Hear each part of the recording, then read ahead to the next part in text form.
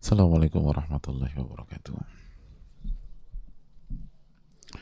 Bismillahirrahmanirrahim. Alhamdulillahirabbil alamin. Wa bihi nasta'in ala umuri dunya waddin, wassalatu wassalamu ala asyrafil anbiya wal mursalin wa ala alihi wa sahbihi wa man sara ala nahjihi bi ihsanin ila yaumiddin wa ba'd.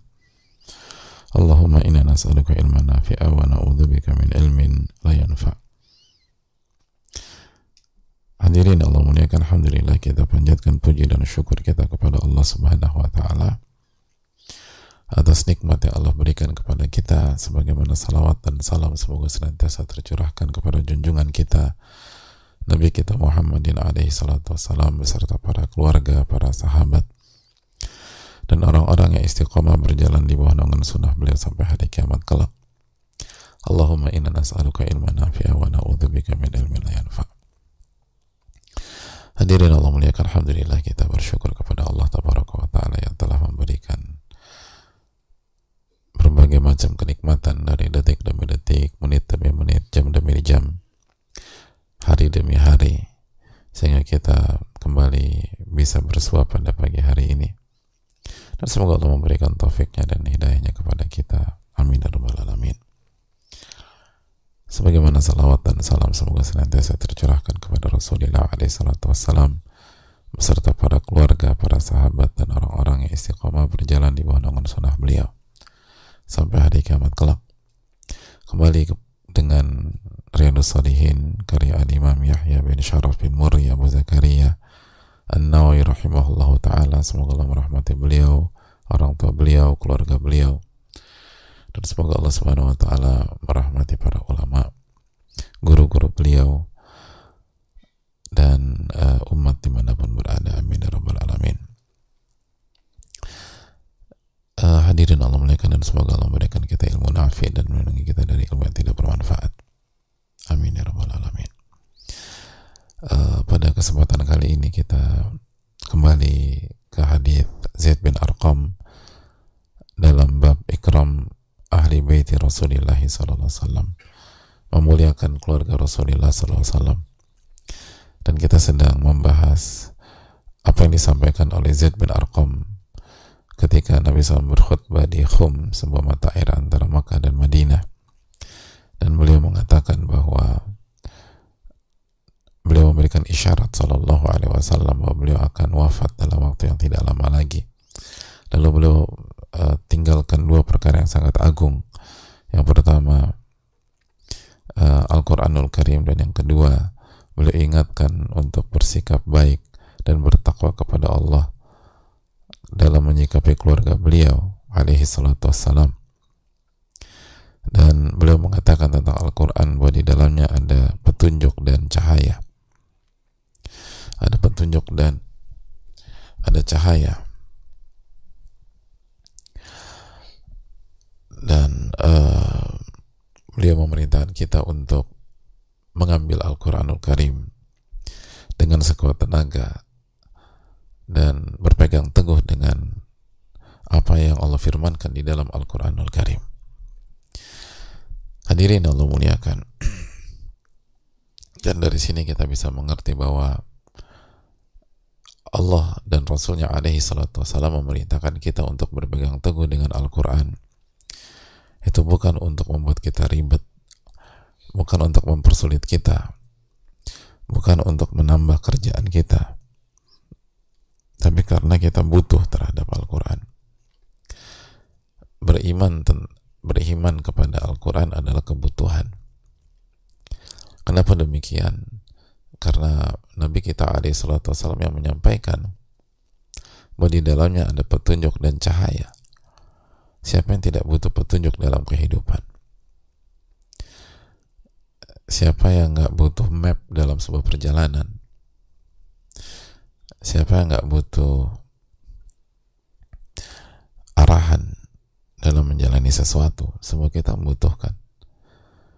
Dan kalau banyak orang bayar mahal untuk mendapatkan petunjuk dari dokter yang baik atau advisor bisnis yang jago, lalu bagaimana petunjuk dari al-alim al-khabir? Bagaimana dengan petunjuk dari yang maha mengetahui? baik yang global maupun yang detail. Bagaimana dengan petunjuk dari Alamul Ghuyub yang mengetahui hal-hal yang gaib, yang mengetahui masa depan, dan hari ini sangat mudah akses untuk ke sana. Sebagaimana kajian Riyaadhush Shaalihiin ini sama sekali tidak ada bayaran, Anda harus tidak bayar apapun segala macam. Imam Nawawi nggak minta royalti dan lain sebagainya. Memang ada media atau sarana lain yang berbayar, namun itu pilihan. Dan kalau kita ingin cari yang tidak berbayar, sangat banyak. Tapi siapa yang mau mencari petunjuk? Dan siapa yang mau mengikuti petunjuk Allah Tabaraka wa Ta'ala? Siapa yang tidak ingin diberikan arahan dari Al-Alimul Khabir, tapi klaim keinginan dengan lisan harus dibuktikan? Seberapa kita semangat dalam menuntut ilmu dan mengkaji Al-Quranul Karim dan Sunnah Nabi Sallallahu Alaihi Wasallam. Dan juga bukan hanya petunjuk, Al-Quran pun cahaya. Sebagaimana ucapan Rasulullah SAW dalam hadis ini, di dalamnya ada petunjuk dan di dalamnya ada cahaya. Ada cahaya, hadirin sekalian. Dan kita butuh cahaya. Lihat betapa berantakannya hidup kalau matahari nggak ada.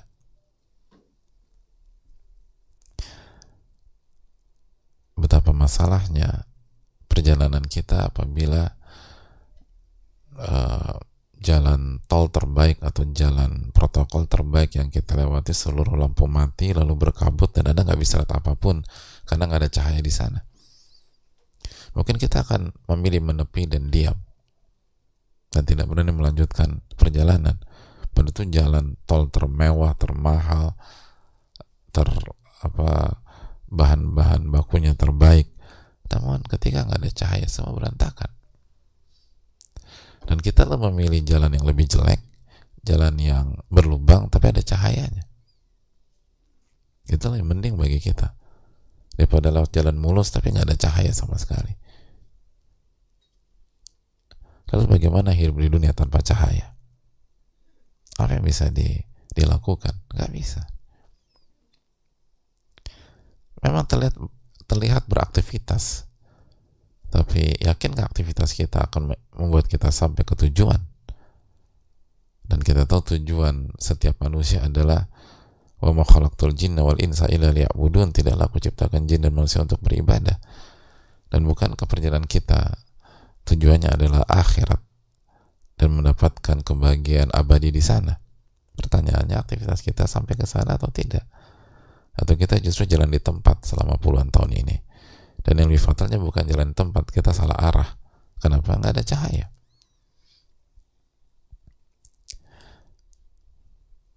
Dan ini yang membuat kita rapuh dan ringkih. Allah berfirman di dalam surat Al-An'am ayat 122. Al-An'am 122. Awaman kana maitan fa ahyainahu wa ja'alna lahu nura. Awaman kana maitan fa ahyainahu wa ja'alna lahu nuran yamshi bihi fin nas kama mathaluhu fi dhulumati laysa bi kharijin minha. Allah Subhanahu wa ta'ala mengatakan awaman kana maitan fa ahyainahu, dan bagaimanakah dengan seseorang yang dulunya mayit, sebelumnya itu mati, lalu kami hidupkan dia dan kami berikan cahaya yang digunakan untuk berjalan di tengah-tengah manusia. Dan apakah orang seperti itu sama dengan orang yang hidupnya hidupnya di tengah-tengah kegelapan dan dia tidak bisa keluar dari kegelapan tersebut? Kadzalika zuyyina lil kafirina ma kanu ya'malun. Dan begitulah kami hiaskan kepada orang-orang kafir apa yang mereka kerjakan. Hadirin Allah muliakan. Maksud ayat ini apa? Coba kita lihat ayat tersebut. Awaman kana maitan. Apakah orang yang tidak pernah berinteraksi dengan kebenaran, orang yang tidak beriman,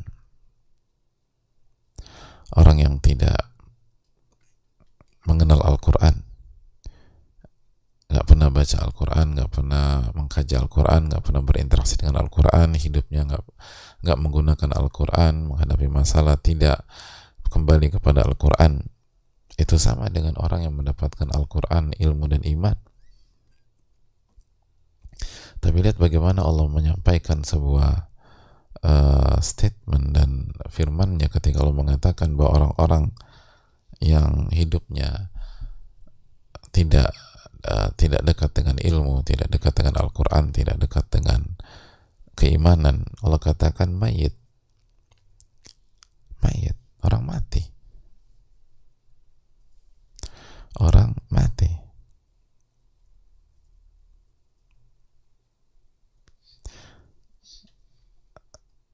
Jadi Allah mengatakan orang beriman sebelum dia beriman dan dia hidup tanpa iman, tanpa ilmu, tanpa Al-Quran, dulunya dia mati. Maka awaman kana maitan fa ahyainahu, baru setelah itu kami hidupkan dia. Hidupkan dengan apa? Dengan iman, dengan hidayah, dengan sunnah Rasulullah sallallahu alaihi wasallam. Waja'alna lahu nuran yamshi bihi finnas. Lalu kami kasih cahaya. Apa maksud cahaya di sini? Di antara mana cahaya dijelaskan Ibnu Abbas? Al-Quran.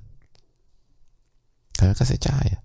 Jadi kami hidupkan dia dan kami kasih cahaya, sehingga dia bisa berjalan di tengah-tengah manusia dengan cahaya tersebut.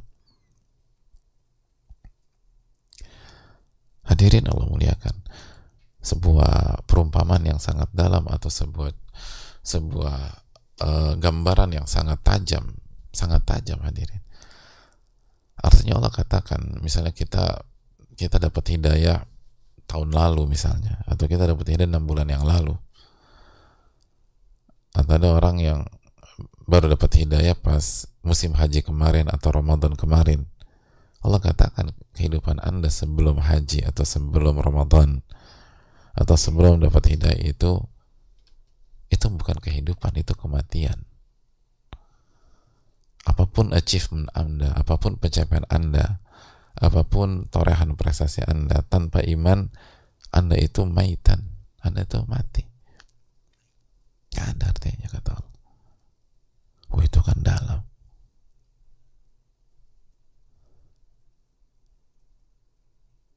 Oh, itu luar biasa.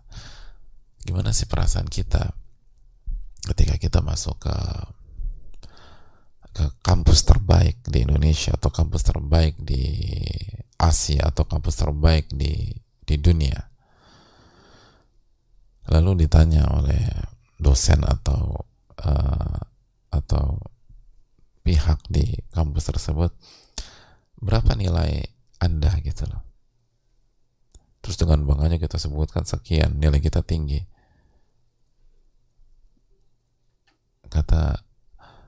Atau apa pencapaian Anda, ditanya. Oh, saya ini juara tingkat RT, juara tingkat RW, atau juara tingkat segala macam. Lalu kata dia, prestasi Anda tuh nggak ada apa-apanya di sini. Kita nggak anggap prestasi Anda, nggak dianggap sama sekali. Cuman segitu, nggak ada artinya. Kenapa? Karena sekali lagi ini levelnya dunia, dan prestasi kita tingkat lokal misalnya. Terus gimana? Dan kita awalnya bangga banget, oh saya dapat ini, saya dapat. Apa yang Anda dapat nggak ada artinya semua. Itu kira-kira membuat kita terpukul nggak, hadirin?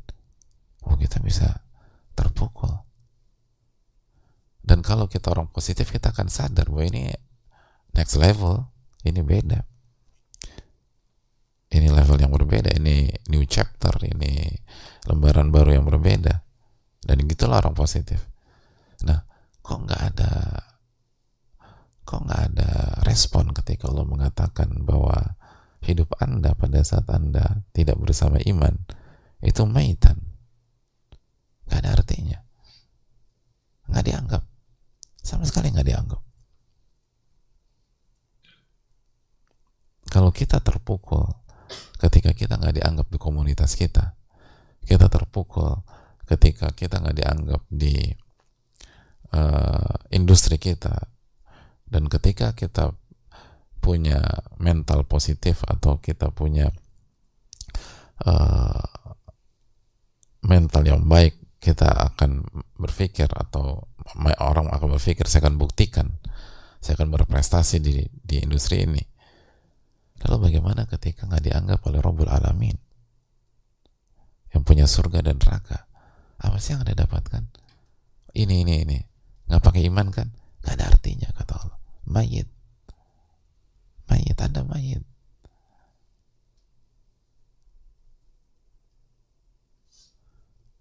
Lalu ketika Anda dapat hidayah, fa'ahyayna, baru kami berikan, kembali lagi ke ayat tersebut, kami hidupkan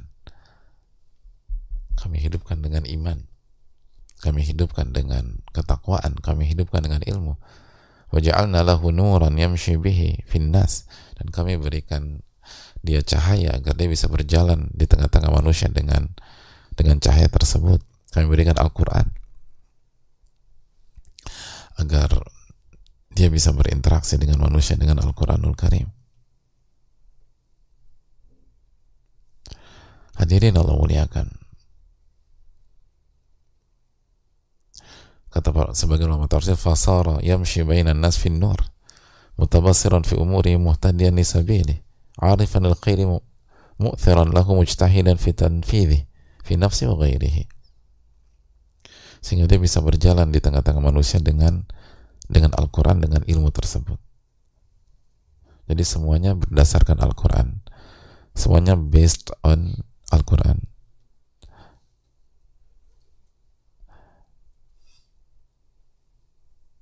Hadirin, sadar nggak sih kita bahwa yang membuat kita terpukul atau baper atau stres atau bahkan kena mental illness karena perlakuan manusia kepada kita, atau komentar manusia tentang kita, atau sikap-sikap manusia kepada kita, itu sejatinya bukan karena sikap mereka, tapi karena kita berjalan di tengah-tengah mereka, kita hidup di tengah-tengah mereka tanpa cahaya, sehingga kita nggak ngerti cara bersikap. Dan lebih fatalnya, kita salah dalam bersikap. Dan begitu kita salah dalam bersikap, maka mental kita kena, maka jiwa kita goncang. Kenapa? Salah dalam bersikap. Kenapa salah bersikap? Gelap, hadirin, nggak ada cahaya. Akhirnya yang kita gunakan adalah hawa nafsu, bukan firman Allah Subhanahu wa Ta'ala. Mungkinkah menggunakan wahyu sama dengan menggunakan hawa nafsu? La yastawil mathalan. Gak mungkin sama lah antara dua hal tersebut. Gak mungkin sama. Jadi ini hal yang sangat dalam ayat ini, dan lihat bagaimana makanya Nabi SAW mengatakan apa? Saya akan wafat dan saya tinggalkan dua perkara ini. Yang pertama Al-Quran, di dalamnya ada petunjuk dan cahaya. Itu kan bukan ngasal, hadirin, dan bukan nasihat biasa-biasa aja. Dan Allah dan Nabi SAW mention petunjuk dan Al-Quran, hidayah dan cahaya, petunjuk dan cahaya. Dan sekali lagi Allah mengatakan di dalam surat Al-An'am 122, yamshi bihi fin nasi, atau waja'alna lahu nuran yamshi bihi fin nas. Kami berikan dia cahaya, yamshi bihi fin nas.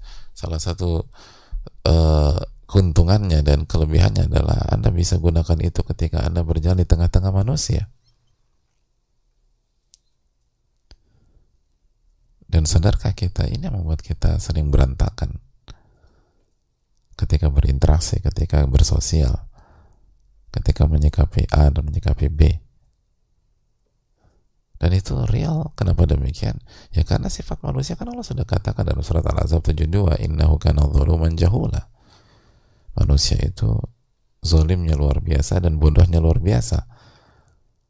Lalu betapa naasnya kita ketika kita menyikapi pihak yang zalimnya banyak banget dan bodohnya luar biasa, lalu Anda nggak punya cahaya, Anda nggak punya petunjuk.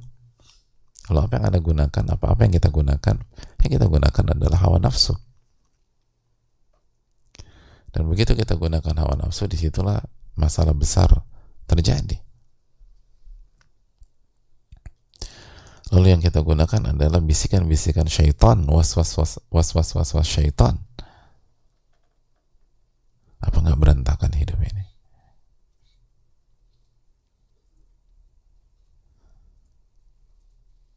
Apa nggak hancur hidup ini? Kalau solusinya demikian. Jadi hadirin Allah muliakan, karena nggak mungkin sama. Nggak mungkin sama. Tidak mungkin sama.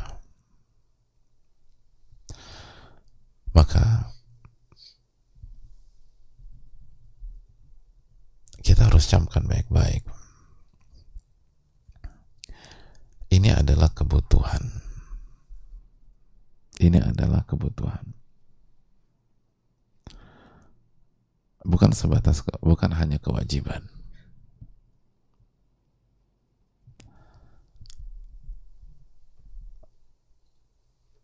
Dan ini yang perlu kita renungkan bersama-sama.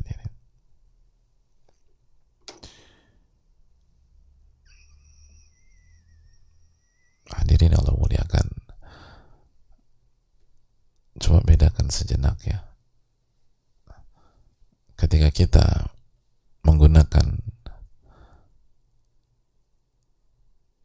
Al-Quranul Karim dalam hidup kita dan dalam berinteraksi, maka kita menggunakan petunjuk ke sikap yang terbaik.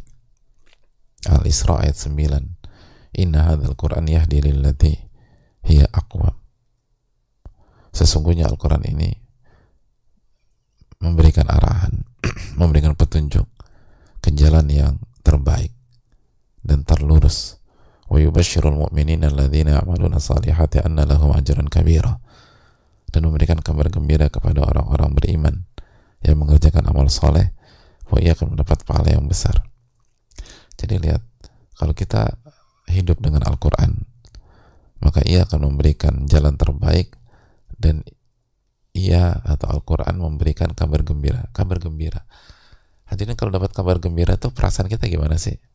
Terpukul, sedih, hanyut, down, galau. Ketika kita dapat kabar gembira, kita kan gembira lah hadirin. Jadi kan Allah mengatakan, Al-Quran itu pertama akan memberikan Anda jalan terbaik. Lalu yang kedua, ketika Anda menjalankan jalan terbaik itu, Anda akan happy, Anda akan senang, karena kan dikasih kabar gembira terus. Anda bukan penat, ribut, berantakan segala macam. Anda happy.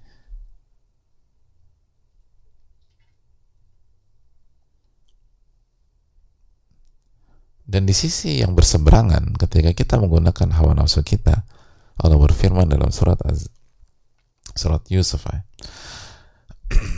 53, Allah berfirman,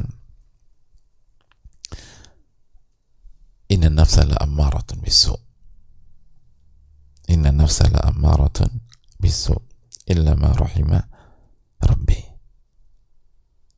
Sesungguhnya nafsu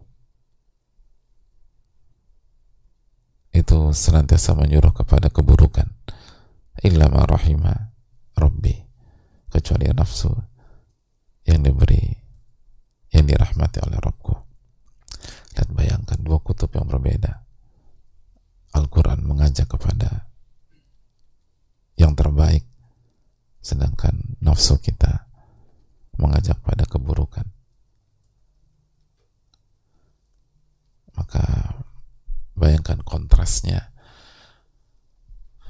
kondisi orang yang hidup dengan Al-Quran dan orang yang hidup dengan hawa nafsunya.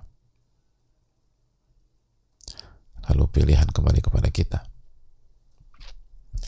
Dengan apa kita hidup, dan atas dasar apa kita hidup, dan apa yang kita gunakan pada saat kita hidup. Kita yang memilih, dan kita akan menghadapi konsekuensinya. Maka mintalah pertolongan kepada Allah Tabaraka wa Ta'ala, mintalah taufik kepada Allah Jalla wa Ala, agar Allah bimbing kita sehingga tepat dalam memilih. Mungkinkah sama antara firman-firman Allah dan hawa nafsu kita? Dua hal itu tidak pantas dibandingkan. Jadi emang gak bisa dibandingkan, gak pantas dibandingkan. Satu firman Allah, satu hawa nafsu kita. Emang pantas dibandingkan? Gak pantas. Kata para ulama, alam tara anna sayfa yanqusu qadruhu idza qila inna sayfa amdu minal asa. Tahukah Anda pedang akan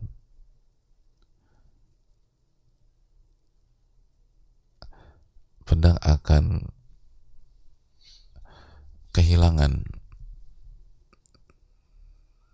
marwahnya dan kehilangan kedudukannya yang semestinya jika ada yang membandingkan bahwa pedang itu lebih tajam daripada tongkat kayu. Itu penghinaan kepada pedang, bukan sebuah perbandingan. Kalau pedang lebih tajam dari golok, ya. Pedang lebih tajam dari pisau, oke, itu perbandingan. Tapi pedang lebih tajam daripada tongkat kayu, itu bukan memuji pedang, itu penghinaan kepada pedang.